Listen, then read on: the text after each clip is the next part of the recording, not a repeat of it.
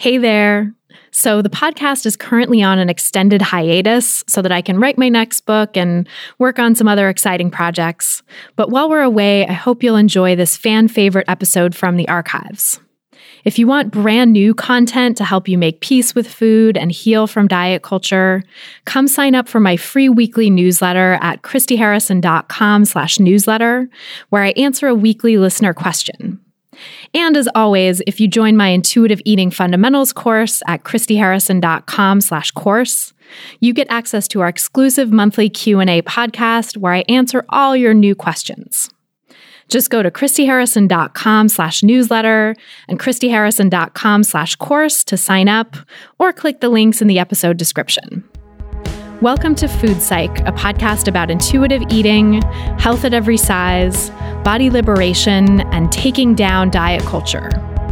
I'm your host, Christy Harrison, and I'm an anti-diet registered dietitian, certified intuitive eating counselor, and author of the book Anti-Diet: Reclaim Your Time, Money, Well-Being, and Happiness Through Intuitive Eating, which is available wherever books are sold. Join me here every week as I interview interesting people from all different backgrounds about their paths toward peace with food in their bodies. And by the way, on this show, we bleep out diet culture stuff like weight and calorie numbers, but we don't censor swear words or other adult language, so listener discretion is advised.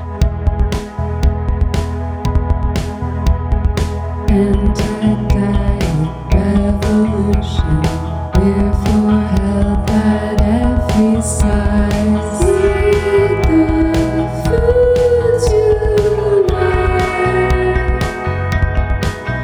Food Psych. Hey there, welcome to episode 250 of Food Psych, our season 8 premiere. I'm your host, Christy Harrison, and today I'm talking with Brianna Campos, a fat-positive, health at every size therapist and body image coach, and a lovely human to kick off this 8th year of the podcast. We talked about how to improve body image and fight internalized weight stigma, her concept of body grief, how body image is connected to what's going on in the world around you, and so much more. I can't wait to share our conversation with you in just a moment. But first, it's time for Ask Food Psych, our listener Q&A segment. This week, I have an amazing answer for you from a fabulous co-host and friend of the pod, Savala Trepczynski. Savala shared her story in episode 191, so if you haven't heard that interview already, I highly recommend checking it out. She's a badass writer, teacher, and social justice attorney with a book coming out next year, and I just love her. And before I play Savala's answer, I'll just give our standard disclaimer that these answers and this podcast in general are for informational and educational purposes only, aren't a substitute for individual medical or mental health advice, and don't constitute a provider-patient relationship. So this week's question is from a listener named Amy, who writes, "Hi, I'm a 42-year-old married mother of 5 kids. When I was younger, I struggled with an eating disorder, and while I have mostly recovered, I still struggle at times. Intuitive eating was literally life-changing for me and has helped so much in my recovery. However, I'm confused about how to implement some of the strategies with a large family. I know that for my own recovery, a big part of rejecting diet culture was making certain trigger foods always available, so those foods did not bring up feelings of restriction and then subsequent disordered eating behavior. However, I'm noticing that within my own family, when we do have special foods, such as those found during holidays or parties in the house, the entire family seems to have this scarcity mindset and consumes those foods at a higher rate simply because they're thinking, better eat it now before it's gone, which is totally true. With so many people in our household, special foods do not last long at all. I really want to help my children avoid disordered eating, but it is simply not practical, nor within our budget, to keep those more desirable foods always available. Our family is well fed and there is always plenty to eat in the house, but when special occasions arise and we have special foods, I feel like the better eat it now before it's gone / scarcity mindset starts to kick in. What do you suggest? How can I help my family avoid a scarcity mindset with special foods when just by virtue of budgetary limits and the number of people living in our house, those special foods are more scarce? Thank you. So I would love to hear your thoughts on that question, Savala. Well, I love this question. I relate to it and to the listener who wrote it so much. I too am a mom. I only have one kid, not five. So, we're in different boats in that way. But I too am a mom and have a background of, the listener says, an eating disorder in her case. I always say disordered eating in mine because I never had a diagnosis, even though the whole concept of how these things are diagnosed can be problematic. Since I never had one, I just say I had a disordered eating background. And a part of my recovery that was incredibly important, like the listener writes, is, making these quote unquote forbidden foods available and trying to make them just a normal kind of low key part of how food flows through my life so that I don't set myself up for the kind of restriction binge cycle. And also because I really enjoy food. And so part of, my recovery was and is about making these foods that I love and sort of limited just available so that I can enjoy them, right? Just for the sake of the pleasure of enjoying them. So I relate to this question on so many levels. And first and foremost, I think I approach it as a mom and as a former kid dieter.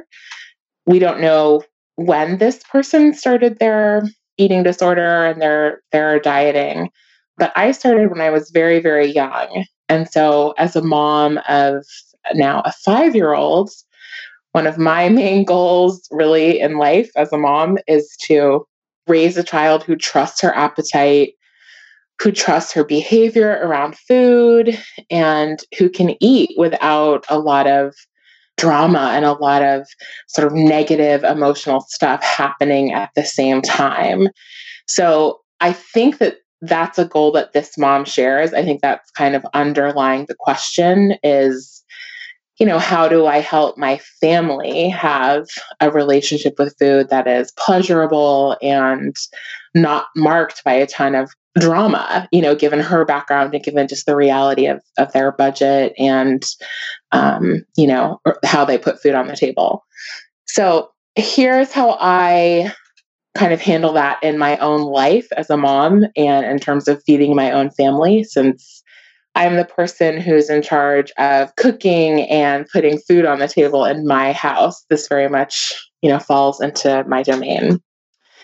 So the first thing that I do and that I would invite this mom to do or encourage her to do and maybe to model for her kids and for the other people in the family is just accepting that the scarcity mindset, like it's a thing that probably is not going anywhere. It's part of our human experience around food and around all sorts of things. I happen to think that it's mostly drilled into us so that we become like good little shoppers who will go out and participate in the economy in our capitalist society. But if you don't want to get political about it, that's fine too. We just are told in all kinds of ways that there's not enough and more or different would make life better. Right. So that's just a part of how we are as a culture. And I think that if you can kind of accept that some sense of scarcity is unavoidable and you can just sort of depathologize a little bit the presence of that sense of scarcity, then just that in and of itself is kind of relaxing and can help you not be so reactive to it. Because what I have learned and what I learn over and over again, since this is an ongoing process, is that my reaction to what I'm feeling is often what actually is causing my discomfort, right? It's not the fact that I am excited about brownies and want to have more brownies. It's the fact that I freak out about that excitement that causes me, to have pain and to have drama and trauma around eating. So the first thing I would say for this mom is maybe just try to relax about the fact that there's a scarcity mindset around holiday special foods, just a little bit of relaxation, and see if that helps her kind of welcome it, because I think when you welcome it, it's easier to deal with it than if you're resisting it. She talks about holidays in particular and special food that might come up at special times of year. And I think it's actually okay to kind of lean into the excitement that people have about these special treats that maybe happen, at Halloween or at Christmas. I don't know what holidays they celebrate, but or at birthdays, there's a certain kind of childlike joy about seeing a birthday cake, for example, or a huge bag of candy. And if she can just sort of accept that there's a sort of a natural excitement about delicious food that you don't have that often, she doesn't have to be so scared of what she sees her family feeling. So in my house, I might not say this out loud, but I'm kind of thinking to myself, like, yeah, it's true that this birthday cake is just for today and everybody wants to eat a bunch of it. I want to eat a bunch of it. It's delicious. I'm going to have a big slice because it's a treat. Maybe I'm going to have more than one slice because it is a treat and I'm excited and I want to get as much of this treat as I can. Tomorrow's not a birthday, so we won't have a birthday cake, and it's okay to be really excited about the smell and the texture and the sight and the celebration that accompany this treat. And it's okay to try and kind of, maximize my enjoyment of the whole experience, which includes the food. It's not that the excitement for the cake is the issue. It's like the fear of what that excitement is signaling. She might be afraid that seeing her kids, kind of really want the cake or like scramble for the birthday cake means that they're going to eat too much junk food. Or she might be afraid her kids will grow up to be fat, which is a word I use as a descriptor without a value attachment to it. She might be afraid that her family's already kind of steeped in diet culture and experiencing restriction, and that somehow she has failed or not done a good job as a mom. So it's like the scarcity itself can be almost more of a neutral thing. It's what's under it, how we're reacting to it, that is probably more important than the scarcity itself. I think the other reason that noticing scarcity can be frightening is if it makes you feel like you're never going to get any more, right? So scarcity mindset in a pattern of deprivation or in a house where overall there's emotional or physical restriction and deprivation around food is a little bit different than what I think this person is talking about. I think she's describing a house where there is an abundance of food, but that treats, particular kinds of treats like holiday treats, are special. So that's really important, right? This idea of relaxing about scarcity kind of requires that scarcity isn't the norm. That's such a beautiful way to frame it too, because it really is such a different feeling. And I wonder, in your experience, and I know I've had a number of clients who've gone through this too, where it shifts, right? The ability to see something as scarce might feel terrifying at first when you are in a context of overall scarcity and deprivation. And then down the line, when you have been able to heal from that scarcity and deprivation, seeing something as, just for one day only, or this, it's happening for this occasion. And then once it's gone, we're not going to have it until next year. That doesn't carry that same sort of negative emotional charge. It actually is, it can be more fun, can be more exciting, and holds that special quality without feeling like it's just more deprivation, more of the same. So I'm curious if you had any sort of experience in your own life of transitioning from things being scarce and having a lot of deprivation overall and feeling like this sadness or difficulty around certain foods being for special occasions, and if that shifted for you once the overall deprivation changed. Yeah, it definitely did. I mean, it ebbs and flows. When I have these kind of conversations, I always have to say, I'm not cured, I'm just practicing a more liberated way of being in my body and being with my body and with food.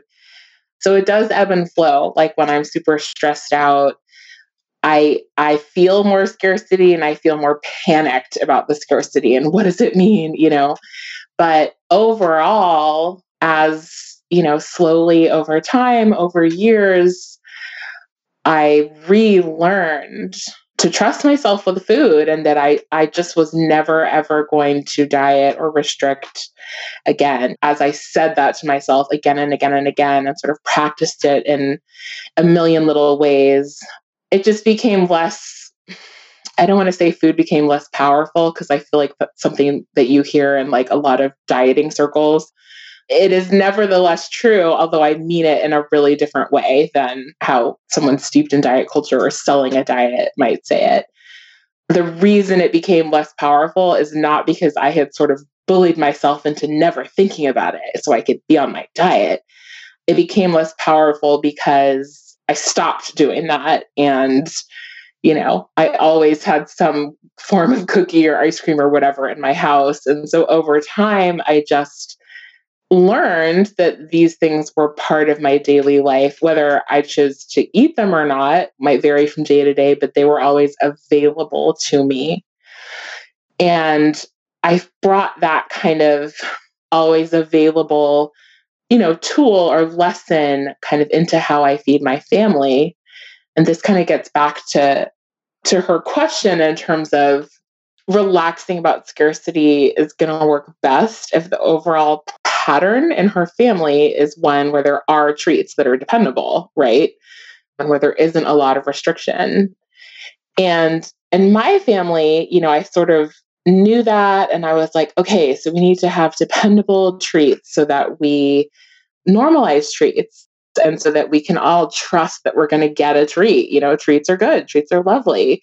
They're an important part of life. And I want everyone in my house to know that they're going to get a treat. But I struggled with what that meant. Like, okay, so do we get a treat every week? Do we get one after every meal? Like, do we get one whenever we want? And, what is a treat? Is a treat an ice cream sundae? Is a treat a strawberry? So in order to sort of free myself from like the tyranny of indecision and constantly trying to manage, what it meant to make treats dependable, about a year ago, I just decided that I was going to like free myself from the guesswork and serve dessert every single day. So every single day, every single night, we have dessert. And I define dessert as something sweet. And some days we have ice cream, some days we have fruit, some days we have, cake. It varies. Some days we have candy. It's the only requirement is that it's sweet and it happens every day. That might not be what, works for everyone or what a nutritionist, even like a health at every size registered dietitian, that might not be what they say, but I love it. This one says that's great. Hint, hint, come in and save me, Christy. But it's what I've come up with as a way to normalize treats and to let my family know that they can depend on treats every day if they want them. And, maybe more than anything else, to let my daughter know that it's okay to be into treats and be excited about them. And she can trust herself around treats, right? Like if I didn't trust her around them, I wouldn't put them on the table every day.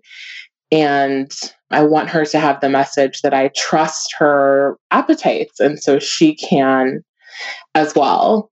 This means if she wants seconds, I let her have them. And again, might not be for everyone.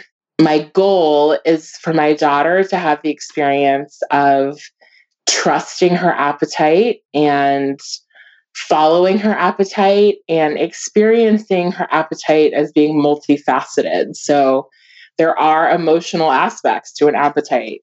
There are visual aspects. There are physical aspects. Sometimes she wants another scoop of ice cream, but she doesn't finish it, So like, it wasn't physically that she wanted it. She wanted the experience of scooping it or seeing it in the bowl or, I don't know exactly what, but I want her to be able to have that experience of her appetite.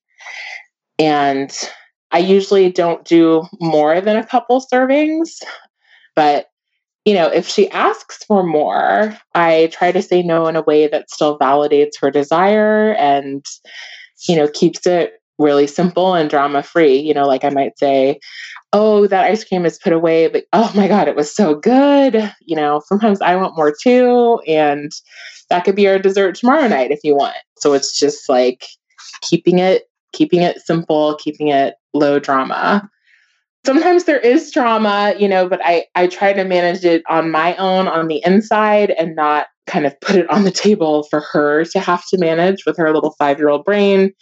So that means, I might watch her cutting an additional slice of a brownie or taking additional scoops of the fruit salad. And I'm kind of like, I just have to tell myself like, just breathe, like she is responsible for what she's putting on her plate right now and she can do it, but I will feel my own surge of fear around like, oh gosh, is she taking too much, whatever that means, of the food?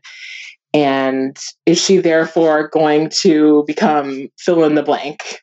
It's like my internalized worries that are not really about nutrition because, like the mom in this question, there's plenty of food and a variety of food to eat. So it's not really about like, is she getting enough vegetables? It's sort of like diet culture that's still in my head. So when I feel it, I just try to say like, oh, hi, thanks for sharing. Like, I'm not going to listen to you, and just like take a deep breath and let it go. And I think that this mom can probably do a similar thing. She's a lot of what she's seeing in her family. She probably could kind of scratch below the surface of that on the inside in her own mind and heart and discover what she's fearing all of that means and probably kind of address it on the inside and not sort of transfer it out onto the table. I'm not saying she's doing that. I don't think she's doing that, but she can probably sort of unpack it on the inside and like pull some of the power away from the fear that she has around what she sees with her family. The feelings are real, right? The feelings that the stakes are very, very high, but you can kind of remind yourself that the stakes are not that high if you remind yourself that you can handle it. And for me, that has included kind of modeling for my kid or intentionally setting up situations where my kid sees that I think she can handle it. Some of the other things that I will do if we're having a group of people, so it's like a family party or whatever. So there's many servings need to be had from the one dessert. I might bring it out at the beginning of the meal, and I'm sort of communicating like, this is something to enjoy. This is beautiful. Like we can all look at it. We can all wait to eat it. We can handle the wait if that's part of the situation. Sometimes I will leave the dessert on the table and then leave the room, which maybe sounds incredibly minor, but again, my goal is to communicate to my kid that I trust her around food and she can trust herself. So if when I come back in the room, she's getting an additional serving, that's fine. It's no big deal. Your daughter is so lucky to have you, and this is a brilliant answer. Oh, Christy, thank you.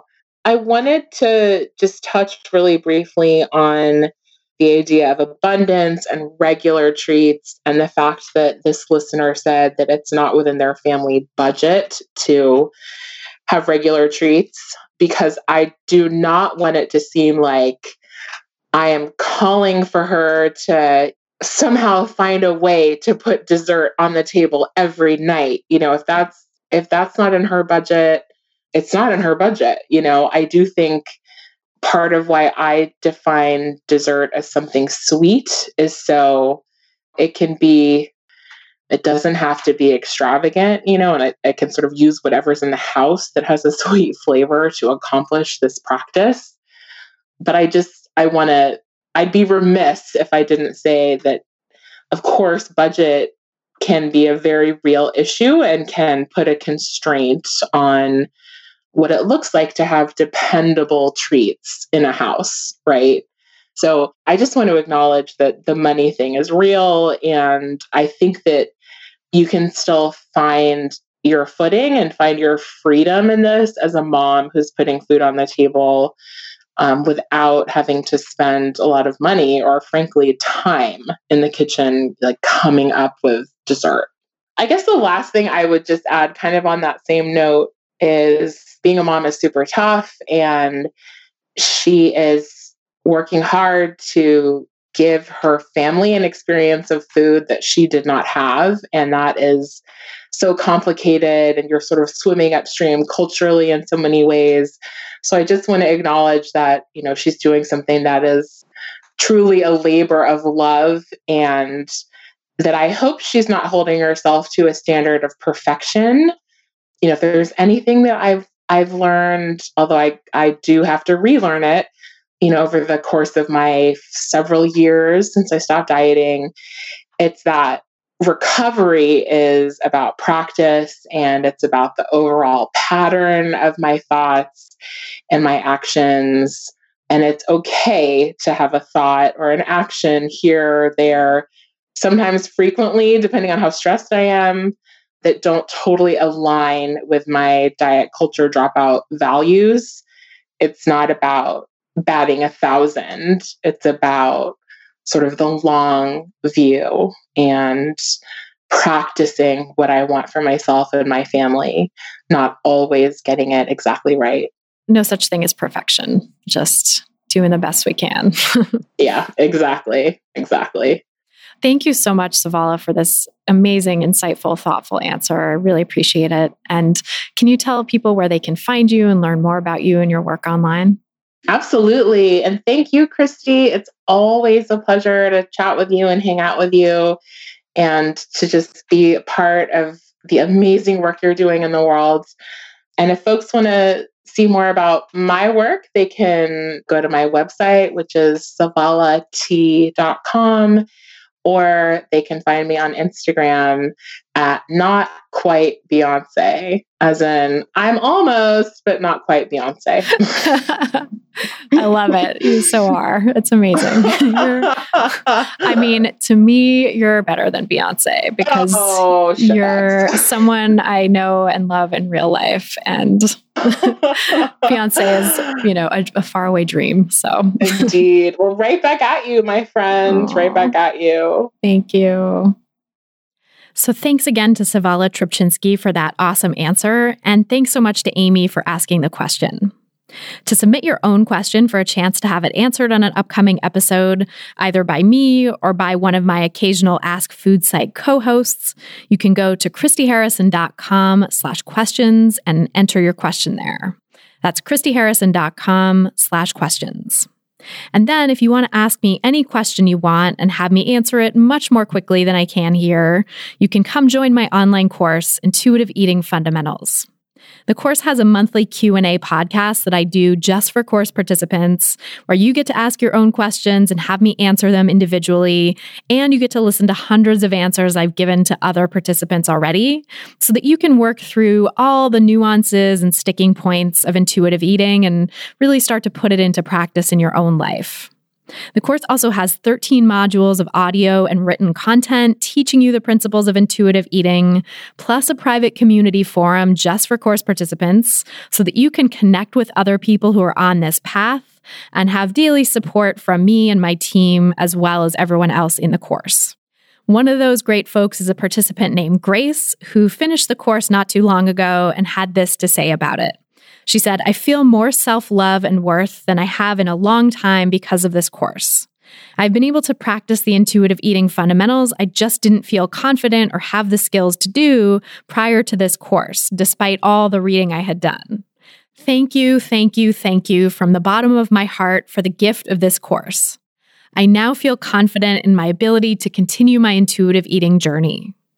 If you're ready to break free from diet culture and reclaim the life it stole from you, you can learn more and sign up for the course at christyharrison.com/course.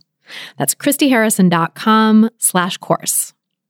This episode of Food Psych is brought to you by ThredUp. The seasons are changing, and so now is probably a good time to take inventory on your closet. For all of those styles and pieces that you realize you're missing, turn to ThredUp, where you'll find a vast selection of styles and sizes, including plus sizes, plus low prices and convenience. You can also sell nice stuff you don't wear anymore to make room for new pieces, which is really great. And I just did that with ThredUp, and I made like $60 in store credit. And that goes a long way when the prices on the site are so low. Get the styles you love at a fraction of the price. You'll look and feel good with ThredUp. And for Food Psych listeners, here's an exclusive offer just for you. Get an extra 30% off your first order at thredup.com/foodpsych. That's thredup.com/FOODPSYCH for 30% off your first order. thredup.com/foodpsych for an extra 30% off today. Terms apply. And now, without any further ado, let's go to my conversation with Brianna Campos. So tell me about your relationship with food growing up. Oh, Christy, as somebody who has heard you ask this question so many times, and I can't believe you're asking it to me, I feel like if I could pick one word to describe my relationship with food growing up, it would be complicated. And the reason I use the word complicated is for a couple reasons, is because I grew up Italian and my dad is Latino. And so those are cultures we very much we love food, but especially in an Italian American family, we hate that we love food, right? So there's this love that we love food, and food is used for celebration and culture and gatherings. But at the same time, there was also this, like, oh, we shouldn't be eating, certain foods, and there were certain foods that were demonized and were bad. And I'd also say that because I grew up, and I always say this, I always grew up in a larger body, but now that I look at pictures, I wasn't really that large. I mean, I remember distinctly being larger than my peers and my brother, but not that much larger. But I remember there were separate rules for me and other people. So for example, and then I always put this disclaimer in whenever I talk about my parents, I believe that they did the best they can with the resources they had available to them. And like, I'll remember if I saw somebody eating, a dessert, and I'd be like, oh, that looks good. Can I have some? I would get asked, well, do you want that because I'm eating it or because you're hungry? And I would be like, I don't know. or if I wanted seconds. And I remember there were specifically different rules for my brother, who quote unquote was a growing boy. So he could go back for seconds or third. But if I would go back for seconds, it would be like, well, why don't you have a piece of fruit? Or are you really hungry? And so my relationship with food was pretty complicated because I loved food, but I also was afraid to love food because I was taught to question, my hunger, and like there were separate rules and I believed starting at a really young age because of my body size. God, that's so painful. And it's so interesting too, how that parallels with like the dietized version of intuitive eating, where it's like, are you really hungry or do you just want that? What a recipe to take you away from true intuitive eating. Right. And I mean, again, I really do believe that, my family did the best that they could, but I know that there was a fear because, there are people in my family in larger bodies that, of course, it came down to the only reason I possibly could be in a larger body would be because I'm eating too much, so growing up, I did a lot of these like diet programs and a lot of these like overeaters groups and emotional eaters groups. And I remember I would sit there and be like, I don't resonate with any of this. Like, I never felt like I would never like hid food or, closet ate food. Like I would see, I won't say who, but someone in my family who would stress eat. And I never resonated with that. Yet my plate was being monitored and my plate was being portioned. And so I remember feeling shame. And so one of the, the first examples that I'll talk about correlating like the shame with my food, with my body, was going to the doctors. I was 8 years old. And I remember I can't remember if I was naked, like, because it was a physical, but I remember feeling naked. So not that it matters, but I remember feeling naked. And the doctor, she had a very strong accent, and she just, said to me, "You're too fat. Like, this is where you're supposed to be, and then this is all the way where you are." And she looked at my mom, and that's what she said to her. And then she looked at me and said, "You need to eat fruits and vegetables and exercise and not reward yourself with dessert." Never once asking me, "What do you eat? What does your daily intake of food look like?" She didn't know I was on the soccer team and the dance team and a theater team. Like, she didn't realize that movement was a big part of my life. And so that was like one of the first moments where I realized that my body was bad and food made my body bad. God, that is so upsetting. Such a clear example of how fat phobia gets into the medical system too, and at such a young age. And by making these assumptions about what you did and didn't do, what you ate and didn't eat, she completely negated your humanity. Absolutely. And I remember the first time, like, I told that story, and I was so like distant from it. And now I think about 8-year-olds. I work with 8-year-olds, and I could cry thinking about, oh my God, you were 8 years old when that happened. Like, and the way I would relate it to people is like, what are 8-year-olds into? Let's see. I mean, what grade are you in when you're 8? You're like, what, second grade? And I think I was probably into like Pokemon, and because I wanted to keep up with my brother, and I liked Barbies, and I liked, hanging out with my friends, and I liked music. I had no concept of my body until I was brought attention to it, and was brought attention that I had somehow had control over it. And I'll never forget that night when I came home from the doctors. I remember being in my bathtub and just being in my body. And I'll never forget this. I remember praying that God would do two things. I prayed that he would make me thin and that he would clean my room. And he did not do those two. But I remember just being so sad that I was like, man, I want to show her that I can do this. And being somebody who's a people pleaser, it started this really tumultuous journey of trying to prove to my doctors and to the world that I can do this. Yeah, of course. I can imagine. Like, it's an authority figure. You're a kid. It's, when you're 8 years old, my God. Yeah. Like that magical thinking of praying to God to clean your room, I feel like just shows kind of the vulnerable stage you're at, actually, at that age, And so that must have really been, such a painful start to your journey and your relationship with food. How did it unfold from there? What did you end up doing with that information or that sort of feeling like you should be changing your body? Yeah. So after that was probably the first time that I went on like a formalized diet per se. And it probably wasn't until I was about, I don't know, like 12 years old that I started to realize there's we had a different set of rules for when we were dieting to when we were not. So whenever I was dieting, a member of my family would do it with me. And then when we'd stop dieting, we would stop together.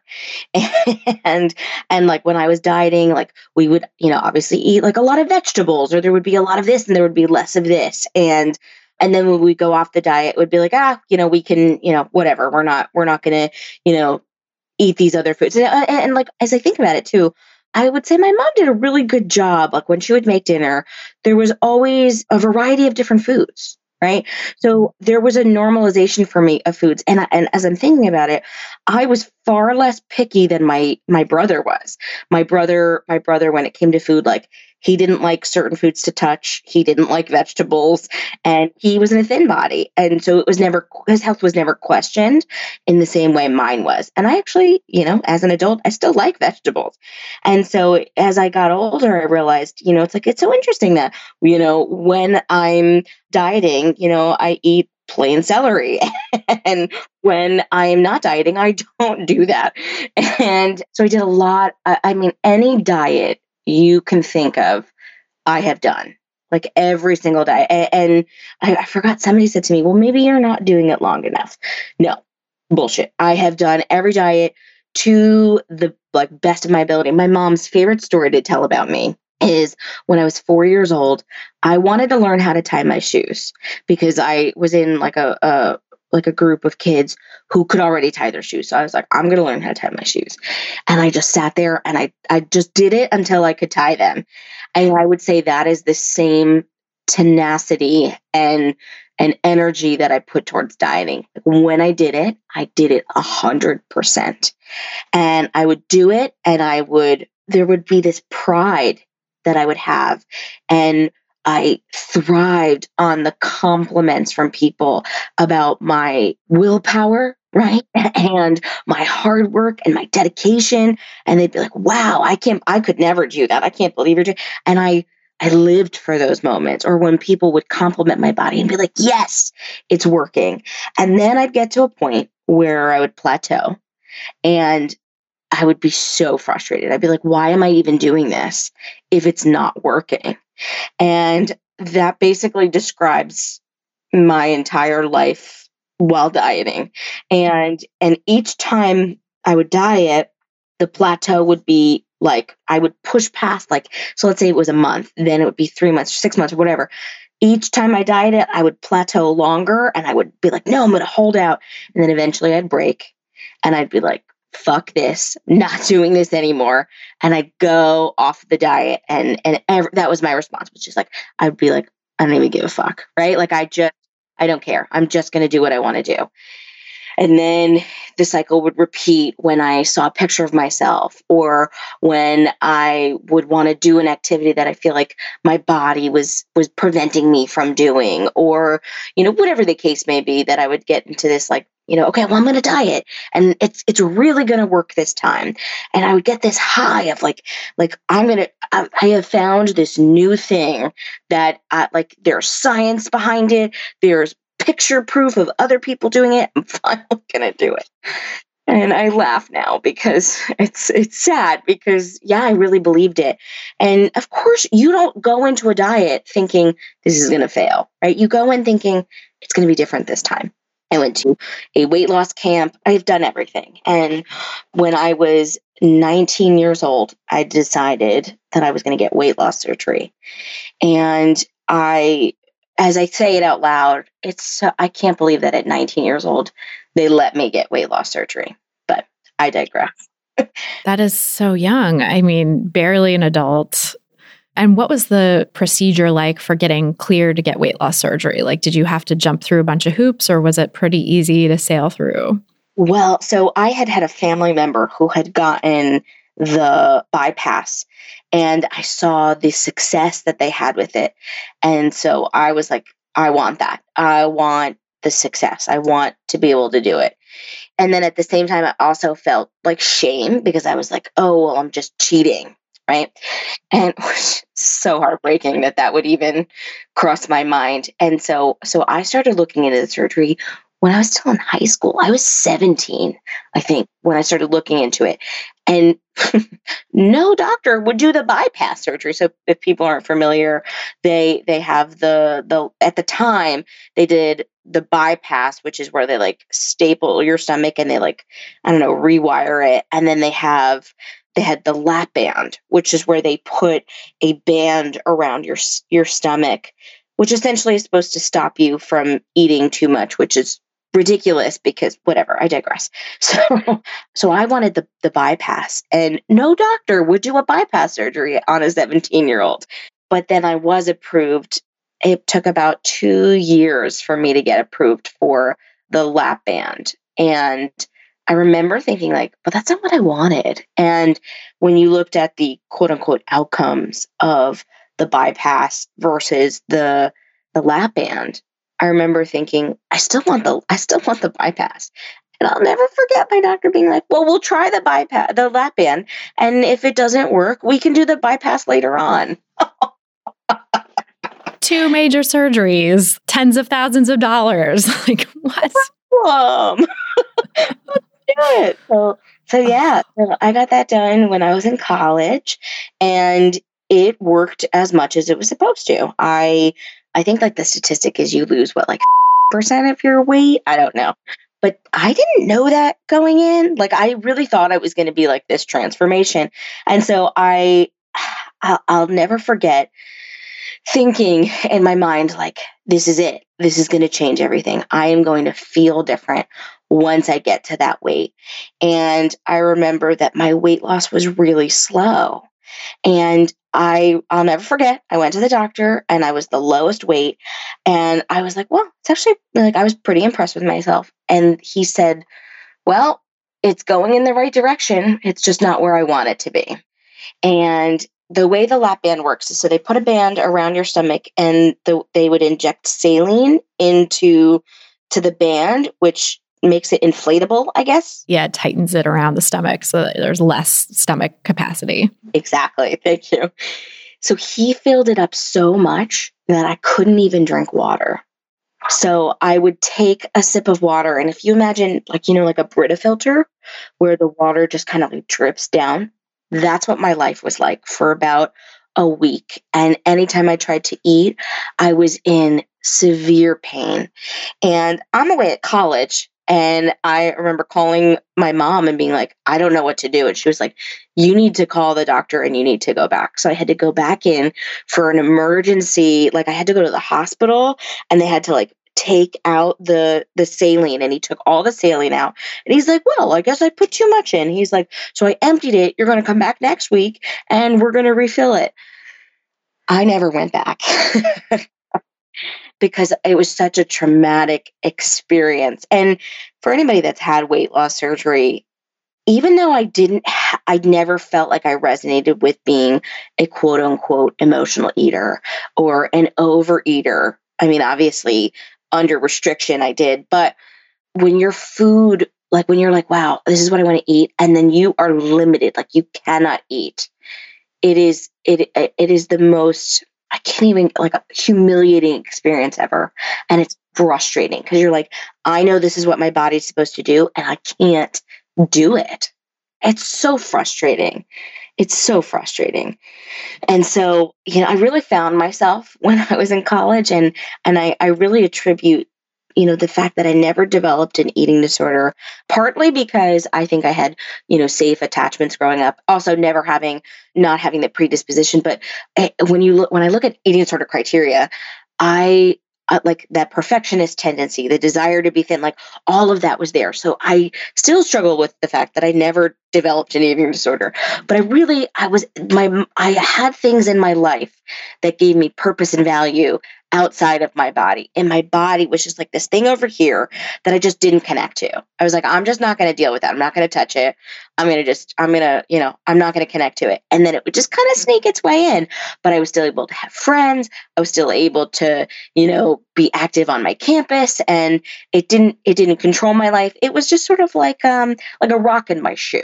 And so then this thing would like sneak in and be like, oh yeah, you're also fat, and this is going to stop you from being successful in your future, or this is going to stop you from getting a boyfriend. So from there, okay, so I'm ready to graduate college. And this is the first time I'll be sharing this publicly on a podcast like this. So in 2012, my older brother died. He passed away from a drug overdose. I'm sorry. Thank you. So it'll be 8 years. This is being recorded in May, so it'll be 8 years this month. And I remember feeling like nothing else mattered. Like, I remember thinking about all of the things that I've done in my life, and I'm like, I spent so much time focusing on things that I couldn't change, right? And it's like when I look back up at my relationship with my brother, it's like the only thing I would change is that I would tell him I love him more, that I'm here for him. And it really started to get me to question of like, I'm spending so much time and energy over here trying to control this thing. And it's like, I don't want to spend my life doing this. I don't want to spend my life being obsessed with my body. Now, at the same time, then I found wellness culture, and I was like, see, but it's not a diet. This is for health. And I learned to say all the right things. I learned the lingo. Like, I'm not trying to lose weight for aesthetics. I want to lose weight because it'll make me healthy. And so I remember being in therapy because I decided to go for my master's in mental health, and we were required to go for a program. And my therapist said to me, well, what does health mean for you? And I said something along the lines of like, well, I just want to not feel out of control of food, or something like that, or like want to be in control of food. I want to eat vegetables and I want to exercise. And so she said to me, so then you're already healthy. And I was like, no. Bazinga. Right? I was like, no, I also need to be thin. And it was the first time anybody had ever questioned my thought or my thinking patterns of, you are equating thinness to health. You think that in order to be healthy, you need to be thin. And I couldn't give her an adequate reason why. I'm like, that's just known information. Mm-hmm. It's just fact. I know I'm going all over the place, but I promise we're getting there. So in my graduate program, I always say I found eating disorders on accident. And because I had an aunt who was an office manager at a well-known eating disorder recovery center. And they were like, hey, we need someone to do an internship. And I was like, cool, I'll do an internship. And it was there that I started to realize this cognitive dissonance of, wow, the things that I did in my surgery, like weight loss surgery body, is considered an eating disorder in somebody in a smaller body, right? So restricting your food, not being able to eat, being obsessed with your body. Like, it was celebrated in my body, but it was looked at as a bad thing in someone in a smaller body. So there was these cognitive dissonance, which for those who aren't familiar with that term, as cognitive dissonance is when your beliefs and your thoughts don't match up. And I would tell girls, like, you can eat this food, it's okay. And meanwhile, I'm cutting it out because I'm following this wellness lifestyle plan. I was actively doing a wellness diet while I was at the eating disorder center. Nobody ever told me like, oh, you can't work here. It was like, okay, well, we just won't have you run meals. Or if you're going to run meals, you can't eat that way. Anyway, so I moved from that center. I went to 3 different locations, and I had worked a lot on my body image.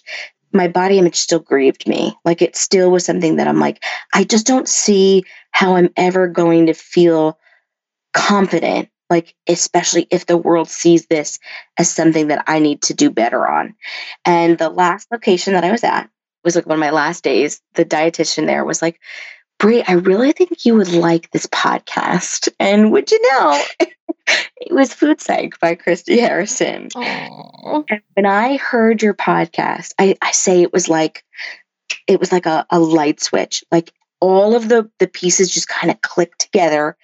And I just never had heard this before. And I was like, this is everything I have believed and thought in my soul, that like, I am a good person. I don't need to qualify myself as a person, that I don't owe anyone my health, that I can live in a large body and be healthy. And yeah, so hearing your podcast was a game changer for me. Oh my God. I love that so much.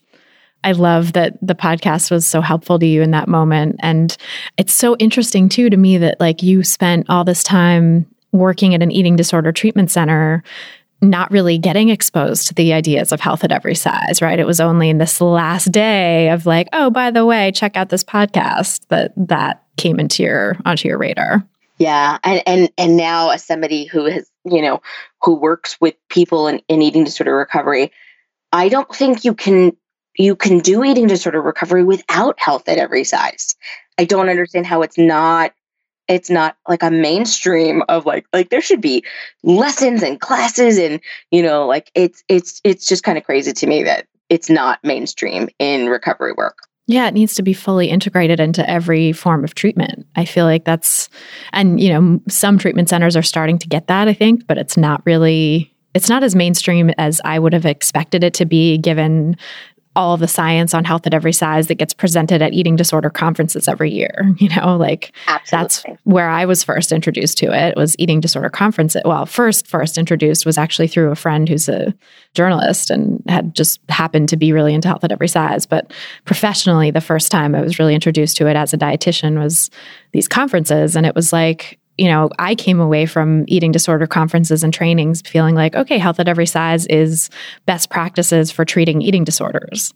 And then going into treatment centers and seeing how different it was in practice was like a real cognitive dissonance for me, because I was like, wait, I thought this was what the science said. And then here's this treatment provider telling us that the person needs to lose weight, or that like, why aren't they losing weight if they're not binging? They must be secretly, engaging in behaviors or whatever it is.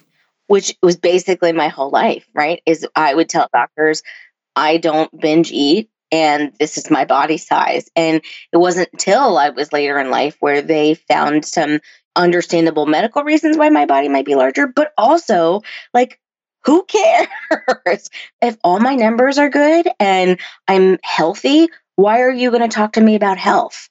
And the reason is because they would be like, well, what about in the future, right? And I still have this white coat syndrome where if a doctor tells me something, I'm like, I don't even know what to say back. Like if, nobody says it on the internet, I'm like, I can defend this, but a doctor says it and I'm like, I don't know what to tell you. I'm sorry. I don't know. I mean, yeah, it's real trauma, right? The trauma of being subjected to medical oppression, to fat phobia at the hands of doctors. And doctors are these authority figures that are so revered in our society. Meanwhile, they're just people. They're just people with their own biases and, really have no education in nutrition, no education in weight science, or very little. There's, they have the received wisdom that they've absorbed throughout their training, but they don't really ever get like true education in this stuff. And even the people who specialize, who go on to do continuing education in all of it, don't really get the full picture, I think. They're basing a lot of their treatments and stuff on correlational evidence, not on, they think it's causation. They think it's larger body size causing these poor health outcomes, but they're not looking at all the confounding factors that go into that, like weight stigma and weight cycling and disordered eating and poverty and racism and other experiences of oppression. Like all of that stuff has so much more to do with health outcomes than what you eat and how you move your body. Absolutely. Absolutely. And with the fact that you even said body trauma, right? So if we believe that the body keeps the score, right? That our body holds on to trauma, that the first painful memory I had with my weight and going to the doctors was 8. And then I carried that till being an adult, that sometimes I still get anxious going to the doctor, because the first time and then many times after that, when I've gone to the doctor. And so like, I didn't know until hearing about health at every size that I could tell people, I don't want to be weighed. That was such a liberating, I was like, what? And so I found your podcast and I was working with a dietitian and I was like, I don't want to go to my doctor's appointment because I'm afraid they're going to weigh me. And she's like, I'll call them. And I was like, you can do that. She's like, yep, I'll call them and they're not going to weigh you. And so she said basically to them, unless it's medically necessary, please don't weigh her. It's been over 2 years. They haven't weighed me, meaning it hasn't been medically necessary to weigh me. Because it almost never is, right? There's really I can count on one hand the situations in which it might be medically necessary to weigh someone. Anesthesia, yep. Chronic kidney disease, or, congestive heart failure, or something where you might be retaining fluids and that could be a problem. Maybe pregnancy, but also there's ways to not weigh people in pregnancy if they so choose. Right. And then so even what you were talking about too, it's like I avoided going to the doctor for years because I didn't want to be weighed. How many people might have active health issues that they are avoiding because of the fear of the treatment that they're going to get from the doctors? And that is so well documented too in the research, right? That people delay care, larger bodied people delay care because they are traumatized from past experiences of weight stigma at the doctor's office, and therefore don't end up getting care until diseases are more progressed, until their conditions are worse when they finally do come in the door. And, that leads to oftentimes poorer prognoses because they could have gotten intervention earlier. And then, of course, that poor prognosis gets blamed on the weight instead of being blamed on the weight stigma that caused it in the first place. Absolutely. So how did you, I'm curious to hear kind of like the personal and professional journey that you've been on since discovering health at every size in terms of coming into your work now with body image, and you do a lot of work around like body grief and processing the trauma of weight stigma. And I think it's interesting, to dive into the talk about body image too, from this perspective that like so many providers are often, and I know you and Fiona Sutherland and many of our other colleagues talk about this a lot, where there's sort of this passing of the buck where it's like, no, the therapist job is body image. No, it's going to be, we're kicking it down the road. It has to be once the person's like recovered from behaviors, and body image is like this hot potato that nobody wants to hold. And sometimes even in my work, like when I've thought of body image, I get this sort of blank feeling like, what even is it? It becomes this very like stoner thoughts sometimes, like, what does body image even mean, And I think it's very like, even just the term I think is kind of opaque to a lot of people. And I love how you break it down and just make it so much more easy to understand and like relevant. So maybe we can start by just kind of defining what body image is and why you think it's so important to do this work concurrently with other recovery work. Yeah, absolutely. So, even my own body image work started before I knew health at every size. And I remember being in the recovery center. I was the intern and I was a per diem. So I ran all the groups. And I remember sitting in a body image group and the material sucked. Like it was garbage. It was like, oh, if you don't like your body, say 3 nice things about it. And I'm thinking to myself, as a provider, I'm like, I wouldn't do this. Like, this is horrible. And I remember sitting in a group and one of the women said to me, she was like, Bri, you need to give me something tangible. Because if you want to sell me on this body image stuff, like this crap ain't gonna fly. And she was right. I was like, this is horrible. So it forced me to do my own research and to come up with my own stuff for body image. And so even then I, touted myself as like a body image guru, which, fun fact, almost became my Instagram page. I'm glad I didn't go with that. Oh gosh, guru, such a cringy title. I know. Oh my gosh. And so I had done a lot of research on body image, and I remember being in the eating disorder center and would talk to my supervisor about it. And the line that was touted was, body image is the last step in recovery. And that was just a line that we would say, right? Like, okay, we're going to just focus on weight restoration and food. Body image will come later. And that is an utter lie. Like, if you are not actively working on your body image, you cannot actually, I don't believe, fully recover with your relationship with food because of how intertwined they are. So the definition that I use, I believe, is from Netta, that body image is the way that we see ourselves in our mind, or when we picture ourselves, or when we see ourselves in pictures. It's the way we view our body. Very generic definition. But what I think people kind of conflate is this idea of body satisfaction and body image. Body image is how we see ourselves in our mind or in a picture, whereas body satisfaction is how we feel in our bodies, right? Is like, am I satisfied with, like, in my body? And more times than not, people say no, right? I'm not satisfied. And so I use this unempirical scale that I started when I worked in the recovery center of, okay, if -10 is I hate my body, 0 is neutrality, and +10 is I love my body. But just trying to figure out, where do I fall on that scale? And a lot of times, people will say that people have a really hard time saying that they hate their body, which is understandable. But I think neutrality is hard for people too, just being neutral towards your body. And so I even realized in my own journey with that, I was like, wow, like, I don't even feel neutral towards my body. Like, my body causes me a lot of shame. And so with this parallel of learning how to grieve the death of my brother, I have equated grief to the relationship I've had with my body. So when I realized I am probably never going to be the size that I thought I was going to be in my head, I had to grieve that. I had to grieve the loss that came with that, or the loss, the perceived loss that I think came with that. So I had to grieve the way that society would celebrate me. I had to grieve that I was never probably going to be the quote unquote after photo. I had to grieve that I was never going to make certain family members so proud of me because I never achieved that size. You know, when you look at the definition of grief and you break it down, grief means deep sorrow. And sorrow, when you break that definition down, you look it up, it literally means anything that can cause you distress, right?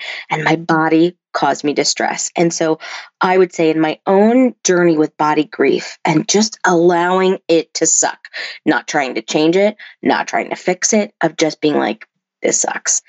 I actually had to learn how to connect to my body. And that's really hard, especially if you've experienced trauma. And I just want to tout that, like, if anybody's experienced trauma, connecting to your body can be really hard. But in terms of like a body connection, so, and this is why I say that making peace with food is so intricately connected to your body image. How can you make peace with your body if you can't connect to your hunger and fullness? If you can't listen and have that curious dialogue of, oh, I wonder what my body is trying to tell me. And so for me, intuitive eating was a way that I learned to connect to my body. And I realized how much shame and how many shame gremlins, as Brene Brown puts it, that I had in regards to food in my body. That I'll never forget the first time I ate a food that used to be off limits. And I was like, okay, I'm going to plate it and I'm going to do blah, blah, blah. I'm going to do all my little, disordered things that I didn't realize were still disordered. And then I was like, I'm going to go back for more. And I was like, okay, this is fine. This is a lot. And then I went back for more. And then I went back for more. And the shame, I remember feeling it in my throat, and just, it felt like this burning feeling and connecting to that. And I remember being like, this is not curiosity. This is judgment. But even in that, being like, oh, like I can't even allow myself to experience this overeating experience without judgment. And so I can't figure out what's happening for me. And now what I had realized after that shame storm, as Brene Brown calls it, which, can we just say, I cannot wait for the day where she is health at every size. Like, oh, I know. It has to happen, because we cannot have conversations about body image without talking about shame. Like, it's just not possible. I know. I feel like she's like so close and yet so far away. So close. So close. It's going to happen. I believe it. Speak it into existence. So after that first shame storm, I looked back and I was like, you know what? I overate in that experience because I probably didn't eat enough earlier in the day. And I was like, man, if I could just get here without the shame storm, this would be expedited so quickly.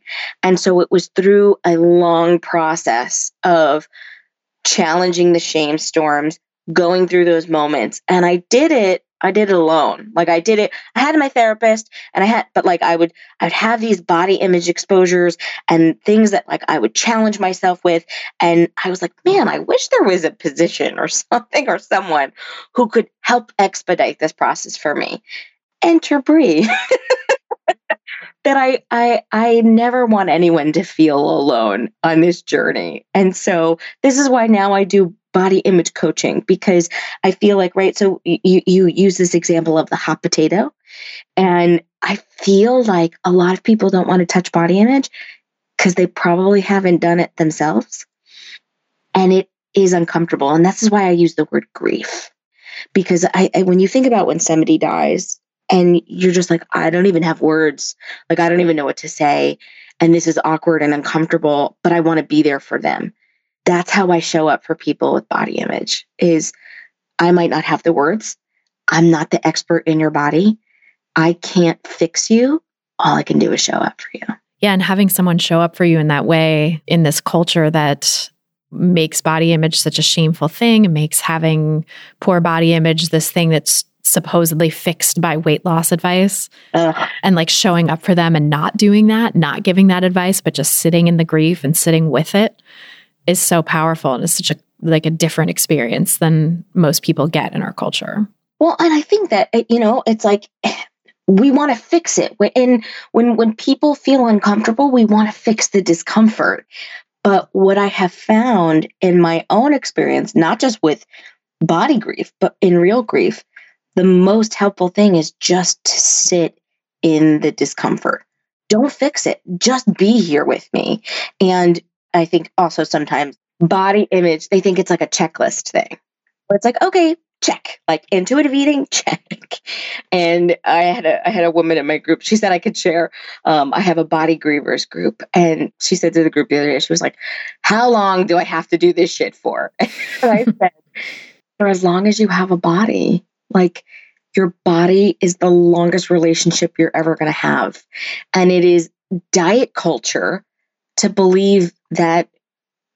At some point, you don't have to work on your relationship. It's like a relationship with your friends or your partner or your children. Like, okay, we did one course and all of a sudden we never had conflict again. And it's such a diet culture thing. And it's a lie that it can never deliver on. And I can say from personal experience. So even now, and I'm big about normalizing body discomfort because I don't think we do that enough in our profession. My body has gotten bigger and it's certainly made me uncomfortable. But what it hasn't done is it hasn't taken away my worth or value. Like I still believe that I am a valuable person, that I am worthy of love and respect, that my voice matters. And I think that because I've done a lot of work clinically in therapy through many years, of separating out my body image from my self-esteem. And that, yeah, I am uncomfortable with my body, but I'm not uncomfortable because of my body. Like I am still me. It's like a cup. The cup size has changed, but the content inside hasn't. That's so interesting. And I love that distinction between like, I'm uncomfortable with my body, but I'm not uncomfortable because of my body. Because I think that's the line in diet culture, right? That if you gain weight and you're uncomfortable, that it must be physical discomfort caused by the weight, and that the only solution is to lose the weight, rather than like teasing apart what is emotional discomfort with weight gain and what is maybe some physical discomfort that's just the reality of living in a larger body, but that can be addressed not through weight loss, but through other means of taking care of yourself and just, new self-care behaviors. But like, nobody, like in mainstream diet culture, people aren't doing that work of like separating those things out. People are just saying, I'm uncomfortable because of my body.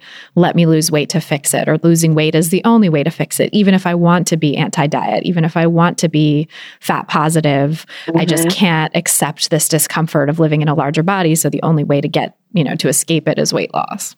Even that word escape, right? It's like, our bodies become a scapegoat. It's really easy to just blame our bodies. And I'll use this example a lot with clients. And I actually think I probably heard it on your podcast. And it was the first time I thought about it, I was like, So I'm very short. And sometimes when I go to the grocery store, I can't reach things on the top shelf. It's uncomfortable. It is annoying, but I don't think of myself as less of a person because I can't reach something on the top shelf and I need an accommodation to reach something on the top shelf. Yet we do that with our bodies, right? I ranted about this yesterday, that the reason that we feel like a failure when we gain weight is because that is the message society sends. That and maybe they don't send the message that we're a failure, but they do send the message that weight loss equals success. So what would the opposite be? Then if you're gaining weight, of course the message is that you've somehow failed. But that's not true. That's not true. And we know that that's not true, even if it doesn't feel true. And that's also the difference too of when we have feelings. And I'm a big person in making space for our feelings and being honest about your experience. But if you're scapegoating your body of like, so if somebody says to me, Bri, I am uncomfortable with my body. If I could just be able to tie my shoes, or if I could just keep up with my kids, I know that I just feel more comfortable in my body. And I, again, heard this on your podcast of what would advice be that you would give to someone in a smaller body? If your advice wouldn't be, let's just lose a little weight, because then, and this is what happens, right? Is people think I'm going to lose weight and then I'm going to feel comfortable in my body. No, what's going to happen is then you're going to find other things that you want to fix. right? And then again, we go back to the body. But here's the other thing is then you live in constant fear of, oh no, what happens when my body changes? And that's not body love. And I also want to say too, not everybody's journey is going to be body love, right? And I think body positivity has been really, I don't know. Co-opted. Yeah, right? Like it's not just about like, woohoo, like I love my body. Like love, your definition of love changes when you realize that it's not conditional. Could you imagine saying to your husband, I will love you when you do all of the things that I want you to do? Like I just even imagine, like you would never say that. Never. It would be horrible. It would, but that's not love, right? Like that. What is that? That's control. And I think that that's another thing is people are searching for control. They feel, if we try to access those core beliefs, right? People feel out of control. And what happens when we try to get control, right? It's a defense mechanism. And so I don't judge you for trying to feel in control. But what I have found in my experience is that the more peace that I have, the less control I need. That's so interesting. So that changes the dynamic then, right? Of like, if you're feeling uncomfortable with your body or in your body and not needing to control it, you're not having to, you're not feeling this pressure to lose weight. You're not feeling this cognitive dissonance of, I'm trying to accept my body, but I also want to lose weight. It's much more peaceful. It's like riding a wave. Right. So I'll even explain. So I noticed my body changing and it made me really uncomfortable. So the first question I asked myself was, what is the worst part about this? Like, what is the story that I'm telling myself? And so the story that I was telling myself is that I feel like I failed. And I said, okay, well, I know I don't believe that. So why is that the message that I'm believing? And so I started thinking about, especially, being in the times that we're in, being in quarantine, seeing a lot of fat phobic memes, seeing a lot of people make weight loss jokes or make weight gain jokes or self-control jokes. It plays into it.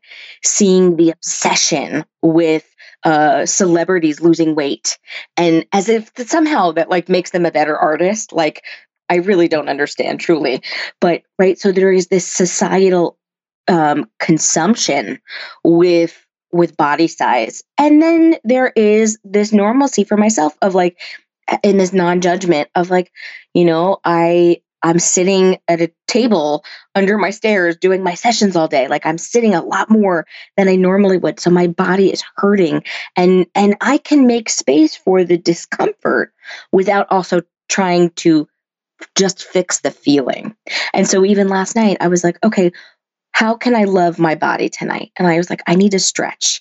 And that's a form of movement, right? Which in any dieting day, that would not be considered movement. That would be considered rest day. Just like, I just need, I feel tension in my body and I think this is going to help me to relax and to sleep.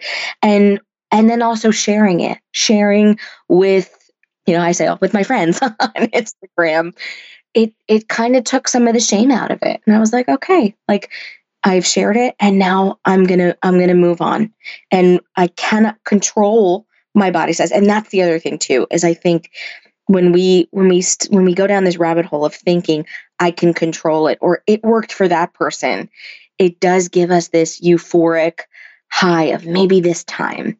But you and I know the research and the science doesn't really add up. And so how do I want to spend my time? How do I want to spend my effort?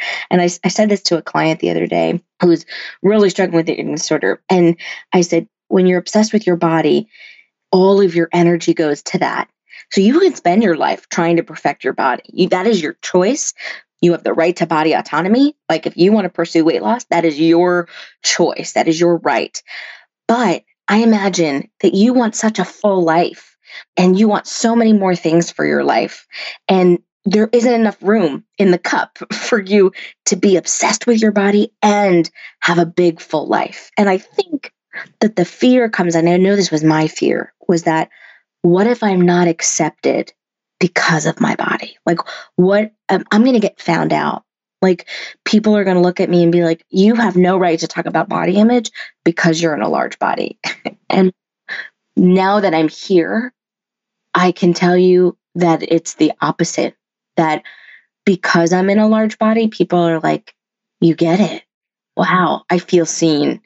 And that to me, it's so meaningful. That's amazing.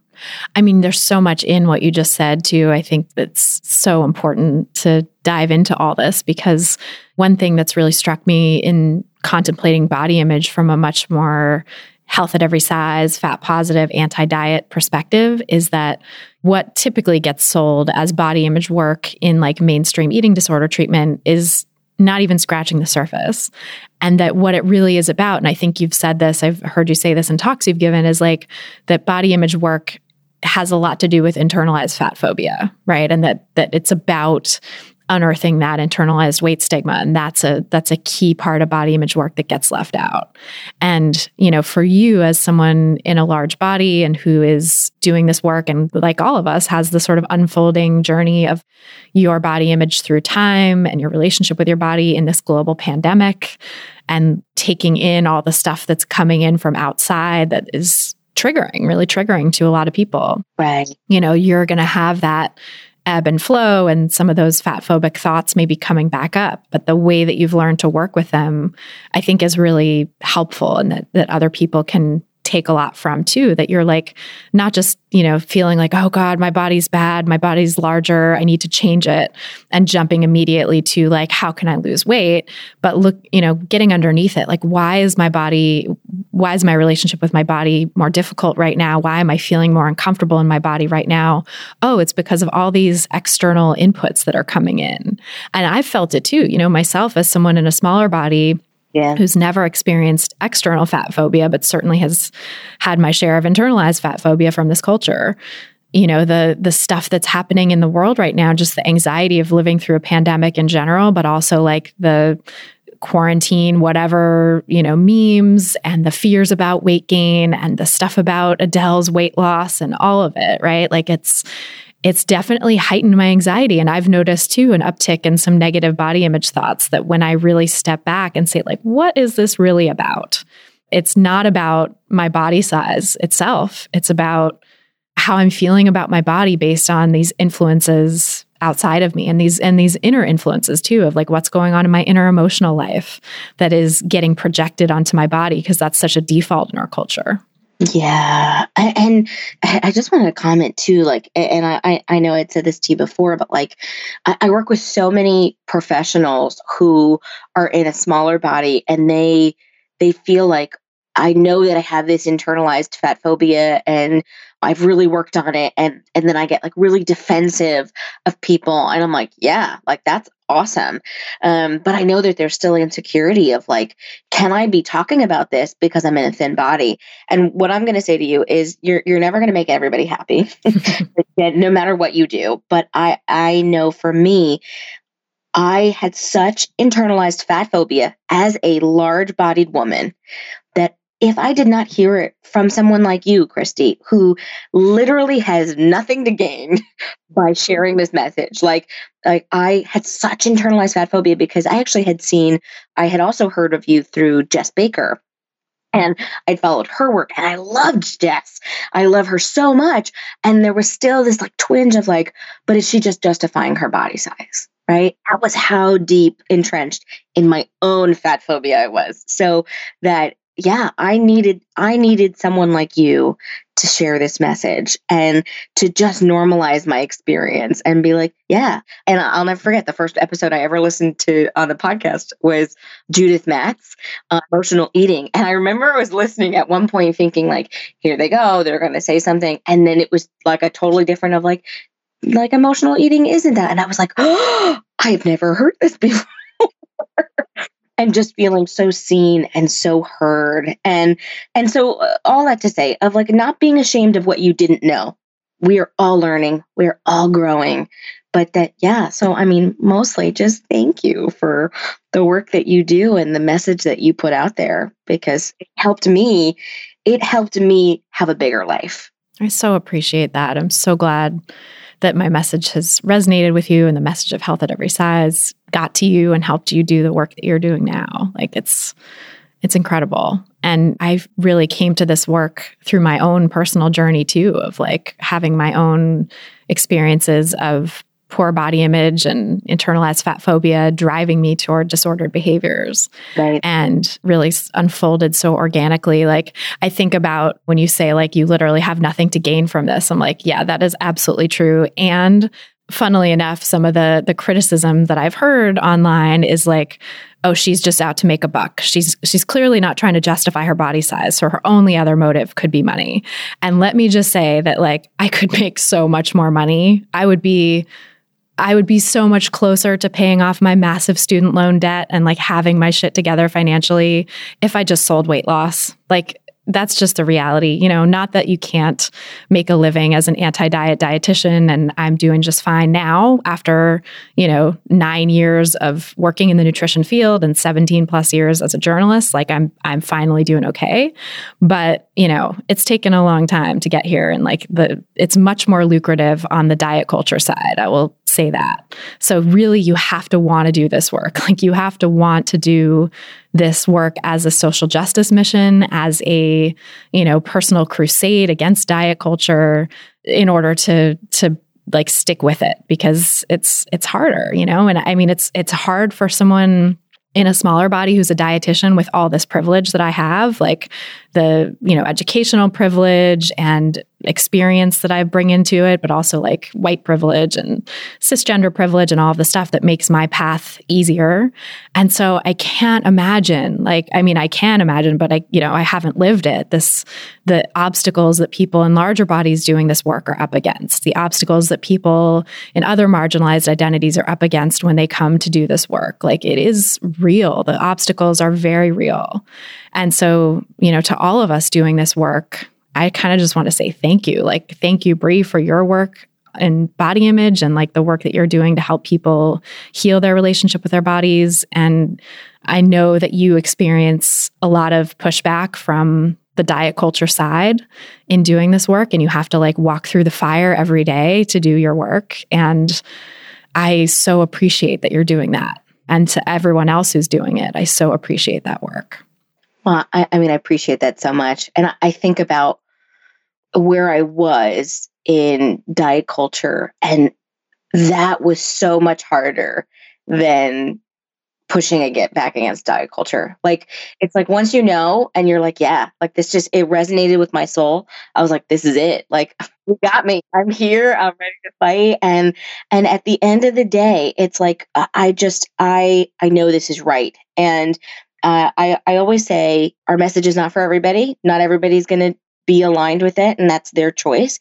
I always tell my clients, if you want to lose weight, you have the right to body autonomy. But at the end of the day, I cannot co-sign that because I know the harmful impacts that come with weight stigma, with fat phobia, and with weight cycling. And so, yeah, my hardest day in being in diet culture is not as hard as the pushback that I get standing up against it. How do you navigate that? Like, what are some ways that you bolster yourself and take care of yourself through that?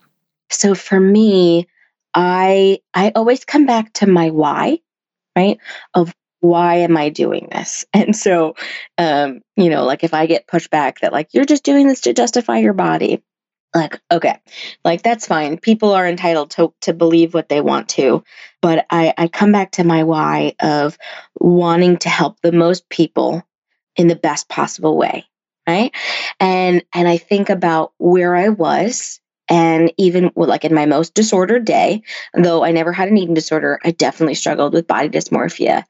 And the assuredness I feel now in myself doesn't come because of how my body looks. It comes from who I know that I am. And so I think for myself, checking in with my self-talk is really important. It's one of the biggest lessons that I teach my clients. And so how I do that is I identify or personify my gremlin as shame, right? It's a person. It is a he. He's annoying. He's rude. He tries to, like, he is that like imposter syndrome that comes up. And it's like, you don't know what you're talking about. They're not going to take you seriously. all of those things, and personifying it as someone that's not me, and really trying to connect with my loving inner parent of how would I speak to a loved one? What would I say to someone I care about? And speaking to myself that way, that has transformed everything in my life, of just being kinder to myself. And I know it's like, I imagine if I was listening to this and be like, oh, I know my self-talk, blah, blah, blah. No, it's so important, because you cannot play two tracks at once. You cannot play a track of shame and belittling and a soundtrack of love and encouragement. And, shame can be a powerful motivator, but a far more powerful motivator is encouragement. So much more. Oh, so much more effective and better long-term results and better mental health.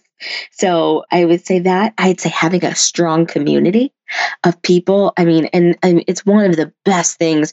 Yes, does the internet come with a lot of trolls? Sure. But it's also given me the opportunity to connect to some amazing people whom I never would have connected with before. So finding a community of people who are aligned with this message, that has helped me too. Oh, it's so important. That's one of the things too for me that keeps me going, is just knowing that this community is here and behind me, and that I have my friends and allies and colleagues, that are supporting me in doing this work. Absolutely. And it's funny because, so I was talking about like creating my page. I never created my page to be anything. Like, I didn't imagine becoming a body image coach. Like, I literally only created my page because I was like, you know what? I don't see a lot of fat therapists on here talking about this. And I don't want all of my friends to hate me for talking about body image all the time. So I'm like, I'll just make another page. I never imagined it would become what it's become, but it's been such a great source of just community that I will forever be thankful for. And even the fact that I got to meet you, I mean, I don't know if you remember, I like fangirled so hard, and you were like, hi.